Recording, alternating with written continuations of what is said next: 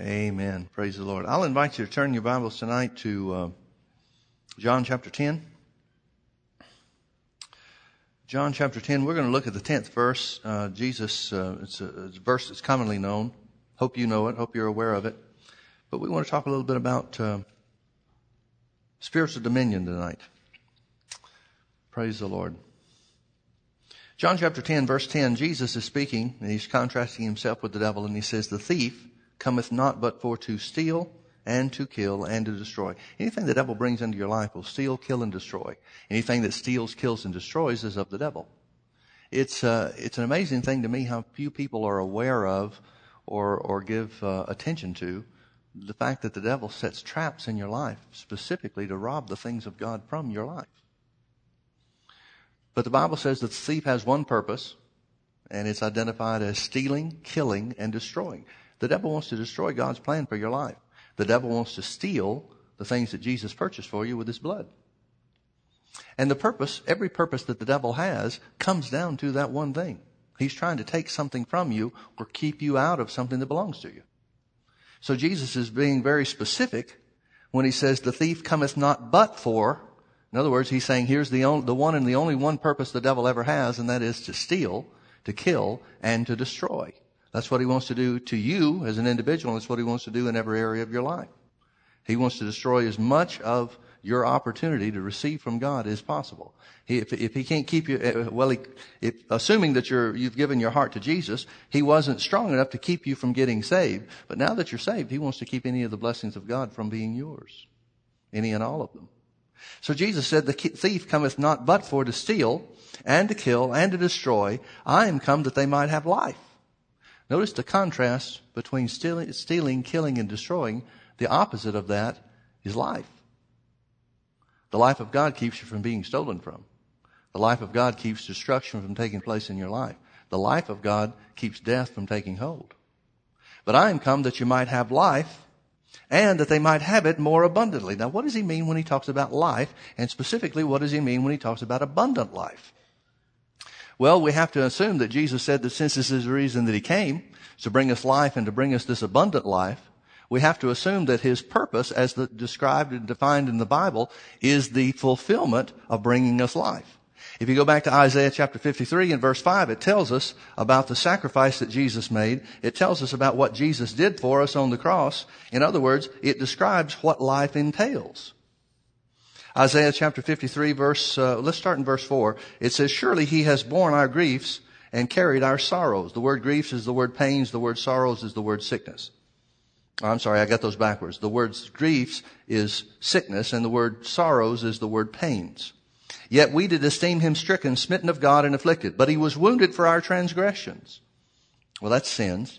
"He was bruised for our iniquities." That's sins too. The difference between transgressions and iniquities means he paid the price for Adam's sin, which brought sin and death into the world, and then he paid the price for your individual sins.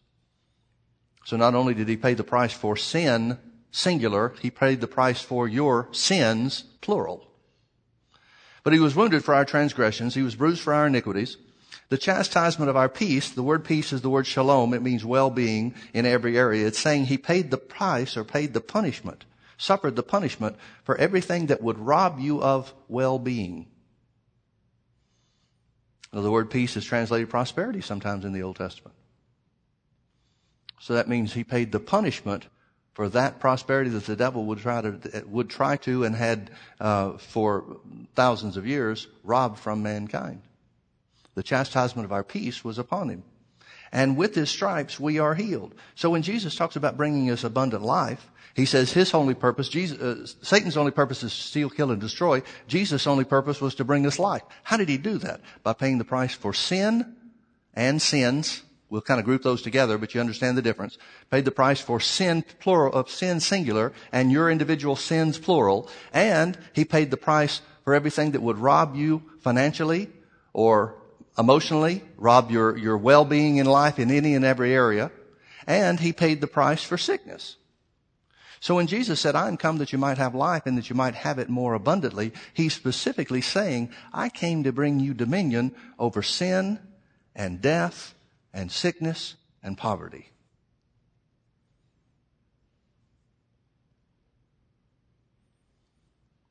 Abundant life is dominion over sin.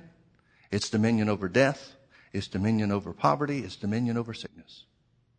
Now, it's an interesting thing. John Lake made a statement in some of his writings. He had an outstanding healing ministry. I would encourage you to read anything and everything you can after Dr. Lake. He spent a number of years in South Africa and had a healing ministry that spawned churches that still exist today. And then after his wife died while he was there, and so he had young children, so he brought those young children back to the States and started a ministry in Spokane, Washington. And in Spokane, Washington, he started what he called were healing rooms. He continued his healing ministry, but in a different fashion. He didn't have healing rooms in South Africa. I don't think people understand that you adapt ministry to the place that you're at. People think it's all the same thing, and a lot of times people are stuck in time warps. Well, they did this 20 years ago. Well, what they did 20 years ago may not fit what we need to do today. So he adapted his ministry, and they had healing rooms. And in these healing rooms, they would minister to people. He would have regular meetings, regular church services, and things like that. But then every day of the week, these healing rooms would be open, or every weekday they would be open at least. And people could come, and there would be individuals who knew what authority we had over sickness, what authority Jesus had given the church over sickness and disease, and so they would be prayed for day after day after day. Now, they operated a little differently than what we might be used to. They'd pray for somebody until they got it. They operated kind of like a doctor does. You know, you go to the doctor and the doctor says, well, take this medicine, take these 3 times a day, and then come back next week. They'd pray for them, give them God's medicine, which is the Word of God, and say, come back tomorrow.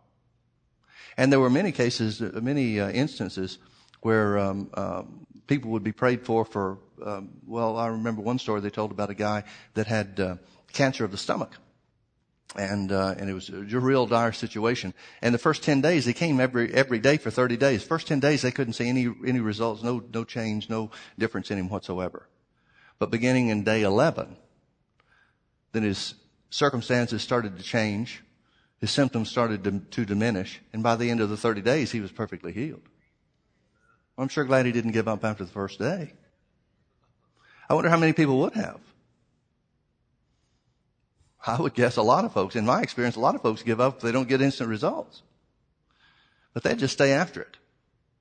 They just keep ministering life to people. Now, the first time they'd pray for them to be healed. But after that, they'd minister life to them. If they had prayed for them the second or the third or the fifth or the 30th day for them to be healed again, just like they did the first day, that would have been a prayer of unbelief, because that would have been saying we didn't believe that God heard us the first time we prayed. But they would pray in faith, not the prayer of faith, but they would pray in faith every day by laying hands on them and ministering life to them. Ministering this life of God, this abundant life. Well, Dr. Lake made a statement, and it said many wonderful things about healing, had an understanding of healing that very few people in modern day church seems to have. But Dr. Lake made a statement like this, and this was after ministering healing to millions of people. There were, as a matter of fact, in Spokane, Washington, over the 12 years, I think it was, that he had his healing rooms, there were 500,000 documented cases of healing. Now, that doesn't count the other ones that weren't documented. But there were 500 documented cases. That means people that were healed who the same doctor that said that they were sick now said that they were well. Documented cases of healing. Over 500,000 of them. Well, he had easily that kind of results because he ministered in mass in South Africa. So he probably laid hands on and ministered healing to over 1 million people by the time he said this. But he said this. He made this statement. Dr. Lake said, the Christian is not to present his body for healing, but rather to live in a continuous experience of the life of God. Then he went further and made this statement. He said, the believer who knows what the life of God means within him is conscious of and exercises a dominion over all the works of the devil that very few others will ever realize. Now, folks, that's what life abundantly is all about. Abundant life doesn't mean you get your prayers answered. Abundant life means you exercise dominion over the devil. Turn with me over to Luke chapter 10. Luke chapter 10. This is during Jesus' ministry, and he sends the 70 out. Now, folks, I would suggest this to you for your consideration. And that is, it's easy to look at some things in Jesus' ministry and say, yeah, well, those were the apostles. The 70 were not apostles. The 70 were disciples. The 70 were what we would call laymen. And the only difference between what we know of as laymen in the church and them is they weren't saved. They were unsaved followers of Jesus. That's all they were. That's all any of, as far as historical record or the Bible it tells us, that's all any of them ever made. That's as far as they went. They were just unsaved followers of Jesus. And Jesus sent the 70 out and he told them what to do. He gave them commission. Let's look at a little bit of what he said to them. Starting in chapter 10, Luke chapter 10, it says, after these things the Lord appointed 70 other also and sent them 2 and 2 before his face into every city and place whither he himself would come. And then he said to them, the harvest truly is great, but the laborers are few. Pray therefore the Lord of the harvest to send forth laborers into his harvest. We'll skip down to verse 8. It says, into whatsoever city you enter and they receive you, eat such things as are set before you and heal the sick that are therein. Notice the city receiving them notice that healing the sick was contingent and dependent upon the city receiving them. He did not say into the cities that don't receive you, make the people get healed anyway. Prove something to them. It's not the way it works. It says, into whatsoever city you enter and they receive you, eat such things that are set before you and heal the sick that are therein and say unto them, I've got some special power from God. It's not what he told them to say, is it? He said, and say to them, the kingdom of God has come nigh unto you. The kingdom of God has come nigh unto you. Now, there's 2 ways we can look at that. There's 2 ways that we can interpret the kingdom of God has come nigh unto you. Number 1, it could be Jesus sent me. Well, that's certainly true. But don't think that puts them in a special position because Jesus sent you too. You've got the same commission to go into all the world as the 12 did. You've got the same commission to shine your light upon the world as the apostles did. In that regard, they didn't have anything extra over you or me or anybody else. We've got a responsibility to occupy till Jesus comes. That's not the apostles' ministry. That's yours and mine. That's the church's ministry. Well, how are we supposed to occupy? Take territory back from the devil. In other words, exercise dominion. Exercise dominion. So he said, heal the sick that are therein, the cities that receive you, heal the sick that are therein, and say unto them, the kingdom of God has come nigh unto you. Oh, I only said one of the 2. There's 2 ways we can look at that. That could mean Jesus sent them specifically, or it could mean the time has come for the kingdom of God to be open to man. Now, which one is it? I think it's both. It'd be real easy to pick one over the other and say, well, no, this is it, but the other one still fits. When Jesus is saying telling them to say, the kingdom of God has come nigh unto you, the reason that he's sending them is because they're going before him. And his whole purpose is to go and tell the people, I'm come that you might have life and have it more abundantly. Now that abundant life comes through the cross. And Jesus hadn't yet been to the cross, so all he could tell them is, I am here to show you God's plan for showing his goodness and his mercy unto mankind. Knowing full well that he's going to the cross, and when he's raised from the dead, you can have that kingdom of God inside you. You can have the same life of God inside you that he had inside of him that gave him power and dominion over the devil and sickness. So whichever way you want to look at it, the kingdom of God has come nigh unto you. It still fits for you and me today. There's no way you can squeeze out of this. It's ours, just as much as it was theirs.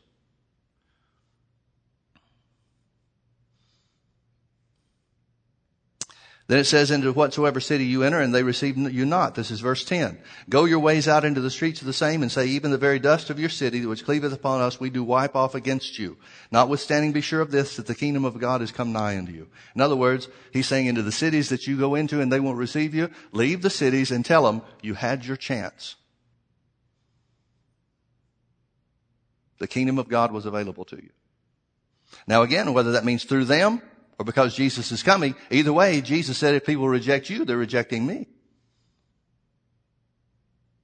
So the 70 returned again, verse 17. The 70 returned again with joy, saying, Lord, even the devils are subject to us through thy name. Now, if you go back and read the previous verses, you'll find out Jesus didn't say one word about authority over the devil. Didn't say one word about casting the devil out. Didn't say one word about getting people delivered from the power of the devil. Didn't say one word about the devil in any form whatsoever. But the 70 find through the use of the name that he gave them that they had authority over the devil. They knew they had authority over sickness. Jesus told them to go in and heal the sick in the cities that would receive them. That's pretty obvious. Can't heal the sick unless you got authority over sickness. But not one word was said about authority over the devil or dominion over the devil. Yet the disciples, through the use of the name of Jesus, found out that they had authority over the devil. They found out that even the devils were subject to them in the name of Jesus. Folks, I would submit to you that most Christians never get to the place of the unsaved followers of Jesus, to recognize that that they have authority and dominion over the devil through the name of Jesus, through his name. Man, if that would happen in 95% of the churches around the world today, you'd have an instant revival. If one believer, one Christian found out that they really had authority and dominion over the devil, that'd spark a revival worldwide. Because most of the churches are sitting around praying for God to do something about the devil. Don't you agree? So the 70 returned again with joy, saying, Lord, even the devils are subject unto us through thy name.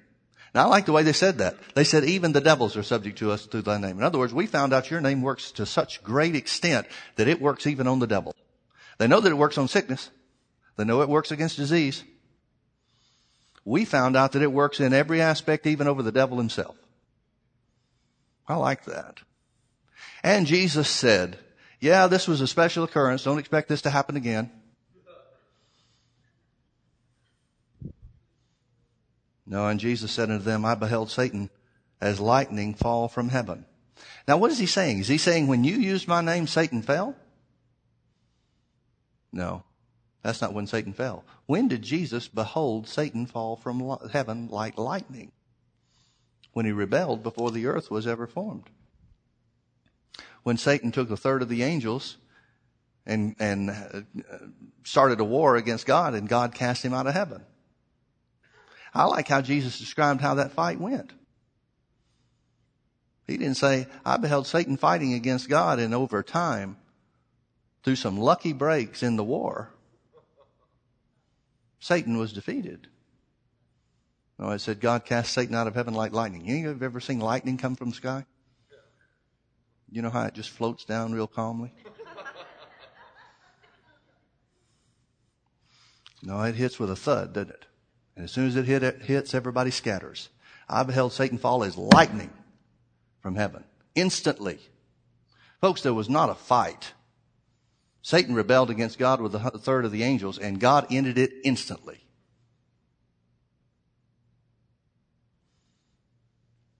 So what's Jesus saying? Jesus' point is to say, yeah, Satan's been defeated from the beginning. You guys may not have known that. But Satan's been a defeated foe from the beginning. I beheld Satan fall as lightning from heaven. Verse 19, behold, I give unto you power. The word power here is the word authority. To tread on serpents and scorpions and over all the power. Now this is a different word, power. It means ability. First word means authority. The second word means ability. He said, I give you authority to tread on serpents and scorpions and over all the power, ability of the enemy, and nothing shall by any means hurt you. And then notice what Jesus said. He said, but don't rejoice about this. He said, notwithstanding in this rejoice not, that the spirits are subject unto you, but rather rejoice because your names are written in heaven. In other words, he's saying, don't make a big deal about having authority over the devil. That's commonplace. Now, why do we make a big deal about authority over the devil? Because the church doesn't realize it's commonplace. The church doesn't realize it's just an automatic byproduct of having your name written in the Lamb's Book of Life. It's an automatic byproduct of having this abundant life that Jesus came to bring us. It's a byproduct of having the life of God. There is not one Christian, not one person that's ever been saved that was ever under the dominion of the devil. Now, they may have put themselves there. They may have allowed him to have place in their lives. But every Christian, every person that's ever named the name of Jesus as Lord and Savior has automatically, instantly become Satan's master. And notice what he has authority over. Jesus said, I give you authority to tread on serpents and scorpions. That's just an illustration of the devil and the devil's power. Tread on serpents and scorpions and over all the power, all the ability of the devil. Well, doesn't sickness fall under the devil's ability? The Bible says so. The Bible says in Acts 10:38 about Jesus and his ministry, how God anointed Jesus of Nazareth with the Holy Ghost and power, who went about doing good and healing all that were oppressed of the devil. For God was with him. Who did Jesus heal? All that were oppressed of the devil. Why were people sick? Because they were oppressed of the devil. So what did Jesus do about it? He exercised authority and dominion over sickness and healed them. The Bible says the same thing belonged to even the unsaved followers of Jesus. I wonder if it belongs to the saved followers of Jesus. No, God wanted the unsaved followers to have more than we've got. How foolish to even think something like that. Notwithstanding in this, rejoice not, but rejoice that your names are written in the Lamb's book of life. In other words, rejoice because of the life of God inside of you. Accept that you've got authority over the devil, and rejoice because of the life of God within.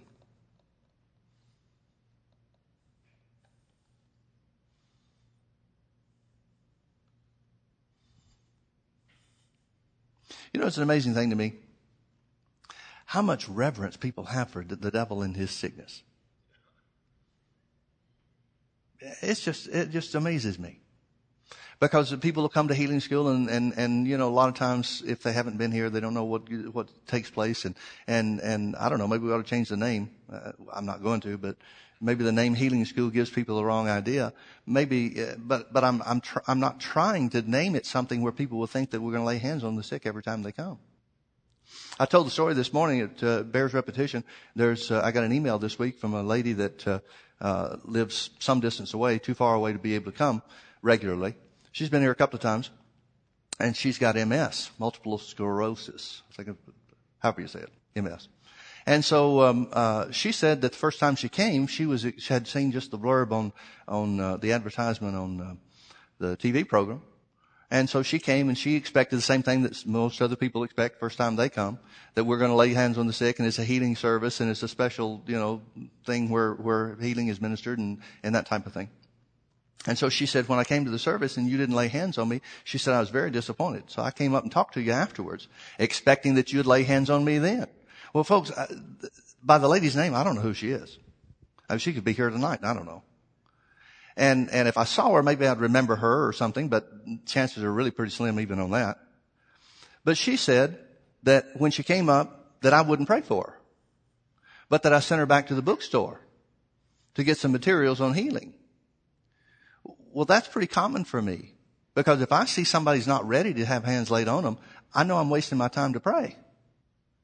Because what's going to happen in most cases like that, if somebody's not prepared with the Word of God in their heart, they're going to look for me to do something. And if something doesn't happen immediately, then they're going to assume that we don't have the power, and therefore they give up. So it can be a hindrance to their faith rather than a help. So if I can't tell that somebody's ready to have hands laid on them, I'll usually send them back to the bookstore or show them something in the Word for them to start building themselves up. Well, apparently that disappointed her too. I can't make anybody happy, you know. Maybe it's because I don't try.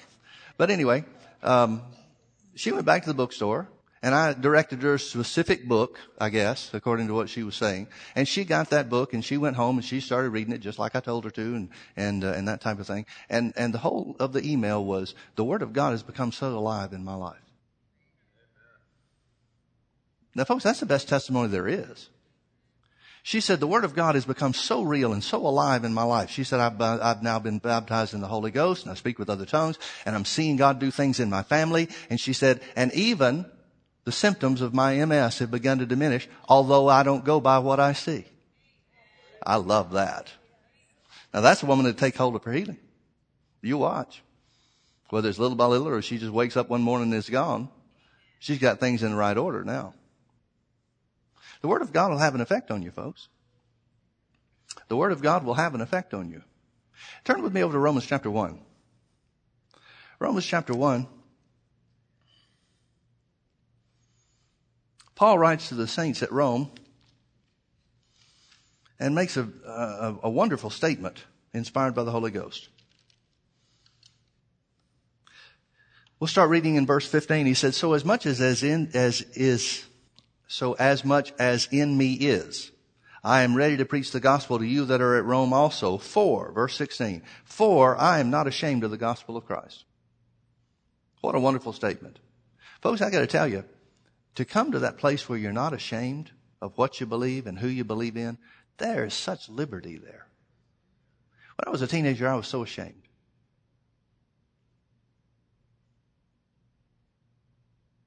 People knew I was a Christian. I grew up in the church. But I didn't want to be associated with, well, I don't know how to say it. I wanted to be thought of as cool.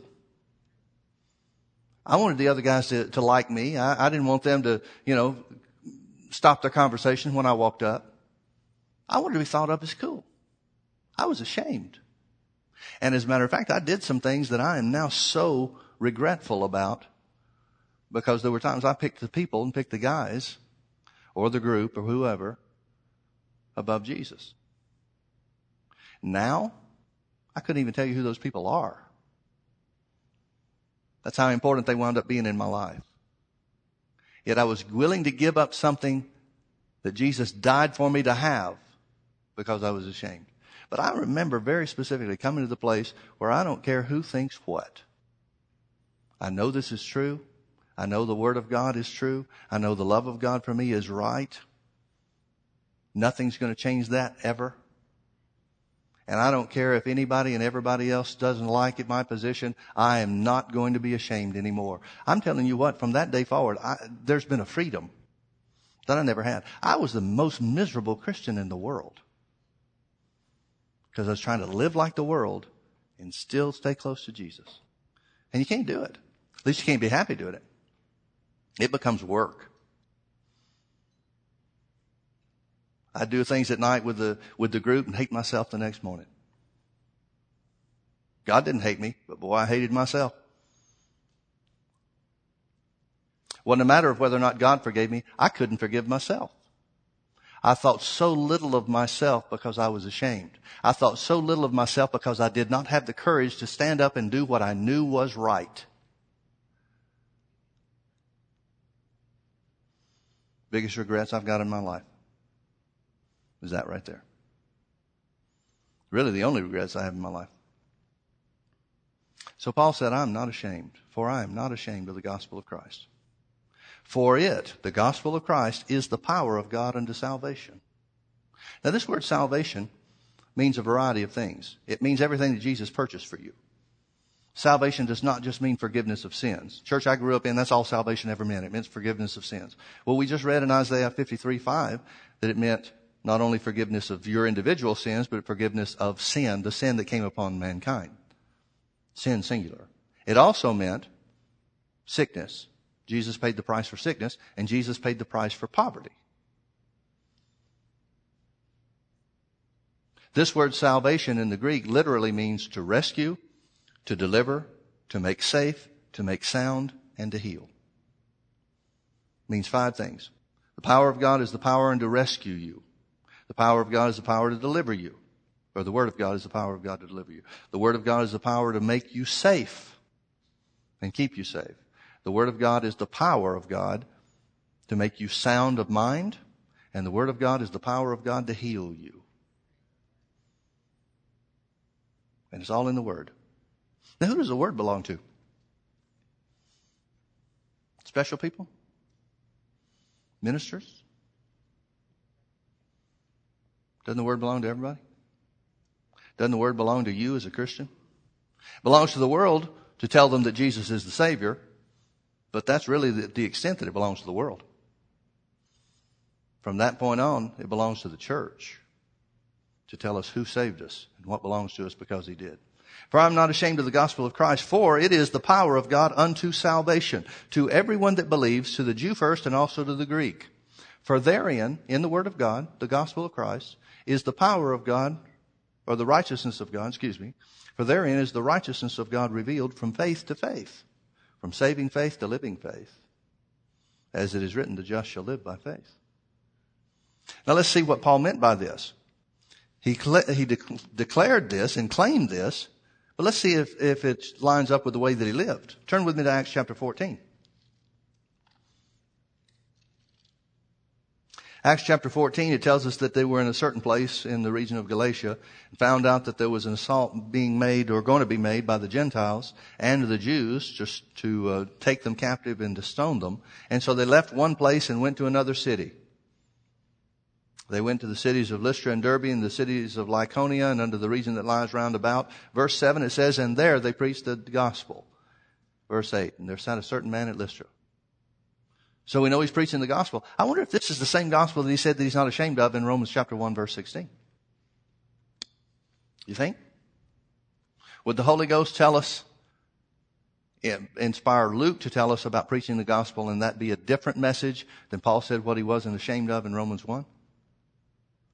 Why would the Holy Ghost inspire Paul to call it the gospel of Christ if it's a different gospel that the Holy Spirit inspired Luke to call the gospel? It's the same message. Got to be the same. Well, let's see what that message does. And there they preached the gospel. And there stood a certain man at Lystra, impotent in his feet, being a cripple from his mother's womb, who had never walked. The same heard Paul speak, who, steadfastly beholding him, the crippled man, and perceiving that he, the crippled man, had faith to be healed, said with a loud voice, stand upright on your feet. And he leaped and walked. What did Paul understand about this gospel message that he preached? He understood that he had authority over sickness and disease. He understood without having to pray, without having to seek God, without trying to find some special will or special exception or purpose from God. He didn't have to try to find out who made this guy sick. He didn't have to pray and say, now, Lord, is this guy crippled because you want him to be crippled? Never entered into his mind. Why? Because people that are sick because of the devil, not because of God. Always. You can't find anybody in Jesus' ministry that Jesus ever stopped and said, now wait a minute, God wants you to have this sickness because he's trying to teach you something. Why? Because he knows that the thief has one purpose, and that is to steal, to kill, and to destroy, and sickness does all of those. So sickness can never be of God, and it's always got to be of the devil. That's why the Bible says that Jesus went about doing good, Acts 10:38. Jesus went about doing good and healing all that were oppressed of the devil, for God was with him. When God's with you, you heal. When the devil's oppressing somebody, they're sick.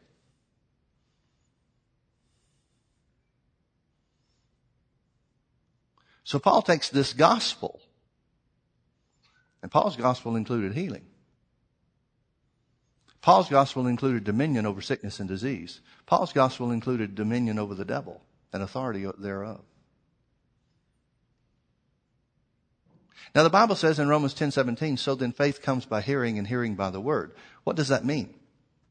That means you can't have faith for healing by hearing preaching on water baptism. That means you can't have faith for healing by hearing preaching on the forgiveness of sins. That means you can't have faith for healing by hearing preaching on church membership. If you're going to have faith for healing, you're going to have heard what the Bible says about healing, because faith comes by hearing and hearing by the word. You can only have faith for what you've heard. You couldn't have faith to receive Jesus as your Lord and Savior if you hadn't heard some way that Jesus died on the cross. It's impossible. That's why you get so many people that are trying to pray too quickly to receive healing. They've never heard anything about what the Bible says concerning healing. They just try to take a chance that God will do something for them. That's what I meant when I said earlier, we pray for some people too quickly. Paul wrote to the church and said, lay hands suddenly on no man. And then he said, be not a partaker of another man's sins. See, a lot of times you can do more damage than you do good by praying for somebody without giving them the truth of the word first. Why? Because the gospel, the truth of the word, is the power of God to heal or rescue or deliver or whatever. So don't ever pray for anybody without telling them what the Bible says about it first. Now, it doesn't matter if you just plant a little seed. You see somebody sick at the office, say, hey, can I pray for you? Yeah, sure, anything, whatever might help. Fine. Well, the Bible says these signs will follow them that believe in my name. The believers will lay hands on the sick, and the sick shall recover. So, Father, in Jesus' name, we lay hands on this person. We thank you for supernatural recovery. That's easy enough. But you got to give them something about what the Bible says. Because the power's not in you. The power's in the Word in you. Can you say amen? So Paul's gospel had to include healing. If the man has faith to be healed, and the Bible's real specific about that, real clear on that. If the Bible says, and it does, that the man had faith to be healed, then he had to have heard Paul preach healing.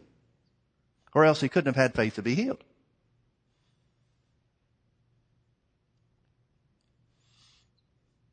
So I wonder what Paul's preaching. First time in the city, I wonder what he's preaching. Well, he's got to be preaching about the sacrifice of Jesus. And this sacrifice of Jesus that he's preaching about has to include the sacrifice that Jesus made to bring healing for the people of God. Or healing to mankind, really. Not just the people of God. It belongs to anybody that will receive it. But how much more so is it for his own people? That's why Lake said that healing, Christians shouldn't present their bodies for healing again and again and again. They should live in the dominion over sickness.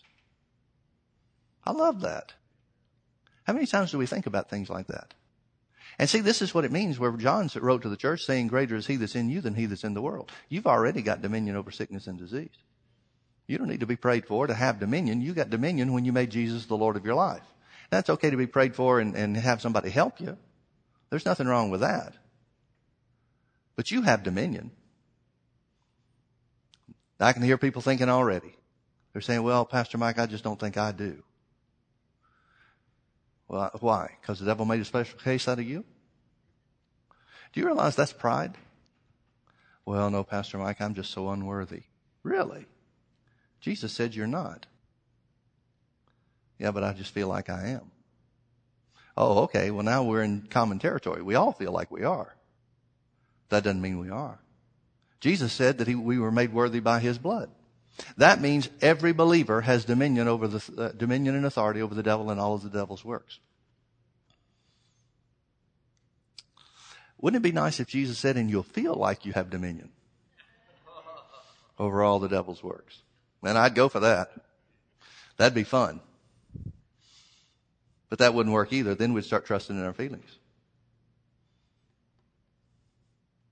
So there they preached the gospel. That gospel had to include healing. And there sat a certain man at Lystra, being impotent in his feet, being a cripple from his mother's womb, who had never walked. The same heard Paul speak, who steadfastly beholding him, the crippled man, and perceiving that he had faith to be healed.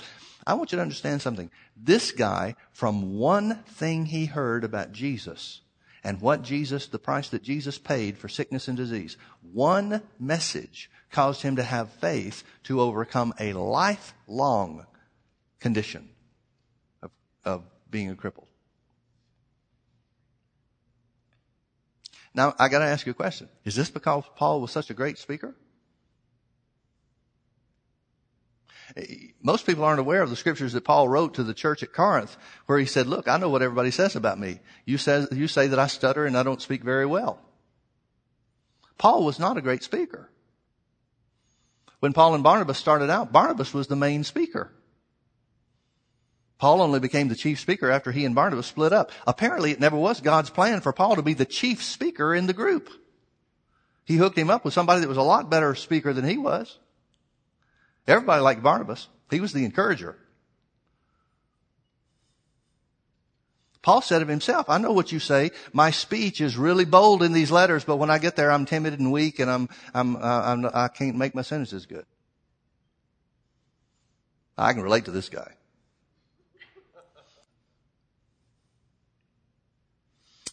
Well, then it couldn't have been his great oratory skills. What was it? Folks, it's the gospel that's the power of God unto salvation. It's the word itself. It's not the delivery of the word. It's not the charisma of the guy who says the word. It's the word. The gospel of Christ, the word of God itself, is the power of God to heal. And that's been given to you. So let's recap. What do you have? You have authority over the devil, dominion thereof over sickness and everything else that's the devil's. You have the word of God that is the power of God to rescue, to heal, to deliver, to make safe and make sound. And you have the life of God within you. The life that contradicts Everything the devil uses to steal, to kill, and to destroy. Killing, stealing, and destroying is all done away with by the life of God that you've been given in abundance. It's all yours. It's all yours. The thief cometh not but for to kill, steal, and destroy. I am come that you might have life and you might have it more abundantly. Let me tell you one last story and we'll go. John Lake again told a story about a fellow well, I guess I better back up a little bit. Lake's ministry was divided into different segments. They had what they called a native ministry. And this native ministry would be where they would send guys out into the bushes and the villages, and many times they would send somebody out and they wouldn't return for a year or so. I mean, they'd go far-reaching type things. He also had a city ministry there in Cape Town, South Africa, that was aimed at and centered around the people that lived in and around town. But the native ministry went out into the bush. He said that there was a fellow that they sent out into the bush. And he said, we sent him out and never heard from him again. We were concerned about him. And he said one day this guy comes in from the bush. And he's got 75 people with him. He's been out for several years. Now, what was significant about these 75 people is that they were all lepers who had been healed. He said some of them were missing noses. Some of them were missing fingers and toes. Others missing ears. He said, but they sat down and had a meal together. And this one man, he said, the only thing this guy owned, the only clothing this guy owned was a goat skin. And he sits there. Lake said, I'm sitting there in the presence of a man with 75 lepers who were healed. He said, we invited this man to speak. There were others there at this, they had a big dinner and that kind of thing. And a lot of people were there and they wanted to give the testimony. So they invited this guy to speak. Now here's this native minister wearing a goat skin. Only thing he had to his name, with these 75 lepers that had been healed. He stood up, and he's not used to preaching in public. His ministry was one-on-one in a leper colony and that kind of thing, so he wasn't used to crowds and that type of thing. So Lake said he stuttered and he stammered and he was nervous and that kind of thing. And finally he just said, I've based our ministry on one thing, and that is the dominion we have in the name of Jesus over all the power of the devil. He said, these 75 men all sitting there in a row or however he had them grouped up. He said, these 75 people are a testimony of the dominion that we have, the life of God that takes authority over the devil's work. And sat down. Everybody sat there in silence for about 45 minutes.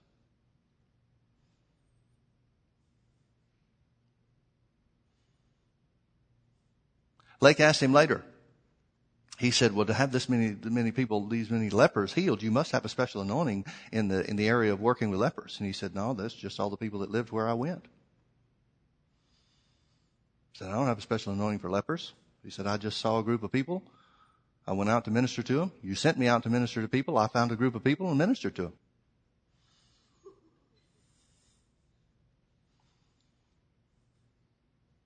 See, we look and see things like that and hear stories like that and we think, oh, what special work of God it must take. No, it doesn't. Same authority over the devil cures lepers as cures cancer and it cures paralysis and cures colds and everything else. It's the life of God, folks. It's the life of God. And that same life of God in you can be transferred to other people as you speak the word of God, which is the power of God to heal. It's just that simple. That's why you don't have to be in a healing service. That's why you don't have to stay in a healing service, because you can stay in the Word. And the Word is the power of God that heals.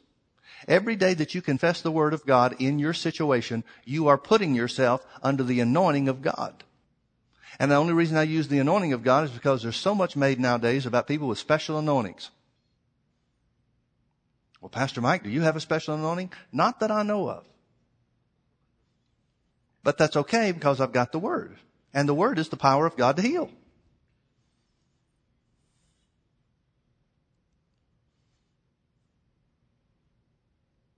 Thank God for His Word.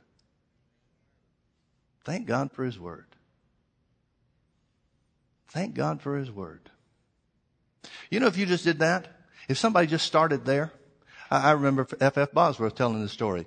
Somebody came and had been prayed for by everybody in the world, been to every healing evangelist meeting and so forth, been prayed for by everybody and got no better. And so he realized this when he started to minister to her. He realized that was the case, and he knew that if he laid hands on her, he'd just be another one on the list. She'd be missing it altogether and not receive what she needed. So he said, "Ma'am, will you do what I ask you to?" And she said, "Well, I will if it's easy." He said, "It's the easiest thing in the world." He said, "Can you begin to thank God for your healing?" And she said, "Well, no, I don't think I can do that. I'm not healed." See, she's thinking healing comes when she feels it, or she sees a change in her body. She doesn't realize that faith speaks before it sees. So he says, "Well, okay, I understand where you're coming from." Didn't put her down. Says, "Okay, I understand where you're coming from. Can you thank God for His Word?" She said, "Well, yeah, sure, I can do that." He said, "All right, then here's what I want you to do every day. I want you to get up every morning and make this confession, and before you go to bed, make this confession before you go to bed. And if you think about it any time during the day, make this confession anytime you think about it. I want you to say this: thank you, Father, for your word. And according to your word, by Jesus' stripes, I am healed." He showed her in the word. She knew where the Bible said that. So she said, "Well, yeah, okay, I can do that." But she said, "But what good's that going to do?" He said, "Don't you bother about that, ma'am. You just do what I ask you to do. That's your job. That's your assignment. Can you do that?" She said, "Well, yeah, sure, I can do that." Well, in 10 days' time, she's perfectly healed. Why? Because she's speaking the word. Now, you can't tell me she was operating in some great measure of faith, because she asked the question, what good is this going to do? But it was the spoken word. Not because she thought it was going to do any good, not because she felt like it was going to be profitable, but because she was willing to do what he asked her to do. She simply said what the word said over herself, and in 10 days' time, she was perfectly healed. Now, she had spent years getting prayed for by every minister around, spending thousands of dollars traveling to every great minister in healing revival and so forth. Yet in 10 days' time, she was perfectly healed because she was willing to speak what God's word says. Didn't matter what she felt about it. Didn't matter what she thought about it. She simply said the word. And in 10 days' time, she was well. Tell me the word's not powerful. Thank God for his word. Thank God for his word. The thief comes not but for to steal, to kill, and to destroy. But I am come that you might have life. Oh, folks, that life has come to us because we made Jesus the Lord of our lives. And the life is in the word. The life and the power is in the word. Let's all stand. Let's just lift our hands and thank God for his word, because his word says, by Jesus' stripes, we are healed. So when you're thanking him for his word, you're thanking him for your healing. Oh, thank you, Father, that your word is true. Thank you, Father, that your word is true. No matter how we feel, no matter what the doctor says, no matter what the diagnosis is, thank you, Father, that your word is true. And according to the word of God, we were healed by the stripes of Jesus. Thank you that life of God enables us to exercise dominion over sickness and disease. So in Jesus' name, we take authority over sickness. By lifting our hands and thanking you for your word, Father, we take authority over sickness and disease that attacks our body. Satan, we are not your property. We reject you and everything that belongs to you. We refuse to accept sickness and disease in any form, in any measure. We deny its right to stay in our body. Though we may be attacked with sickness and disease, we refuse to allow it to stay, because we were healed by the stripes of Jesus. According to the word of God, we were healed by the stripes of Jesus. Thank you, Father, that healing is ours. Thank you, Father, that healing is ours. Thank you, Father, that healing is ours through the completed work of Jesus. It's done now. Not going to be done someday. It's already done. Heaven has declared it. And the work is complete. In Jesus' precious name. Now thank him for it. Thank him for it. Thank you that that's true, Father. Thank you for the truth of your word. Thank you for the authority and the dominion that we have in the name of Jesus. Thank you that the gospel of Christ is the gospel of healing. And it's the power of God to bring healing in our bodies. So good to be healed, Father. So good to walk in health. So good to be conscious of the dominion and the authority that we have over the devil and all of his works. It's so good to not be ashamed of the gospel of Christ. We're not ashamed, Father. We're not ashamed of you. We're not ashamed of Jesus. We're not ashamed of the Holy Ghost. We're not ashamed of the fact that we speak in other tongues because we're filled with the Spirit. We're not ashamed of the healing power of God. No matter what anybody says or thinks about it, we are not ashamed. We are not ashamed. Thank you, Father, for making your word good in our lives. In Jesus' precious name, amen. Say this after me. I'm healed. According to God's word, I'm healed by the stripes of Jesus. Amen. That's how you exercise dominion over the devil. You declare what God's word says instead of what's in your body. Amen. God bless you. Have a great week.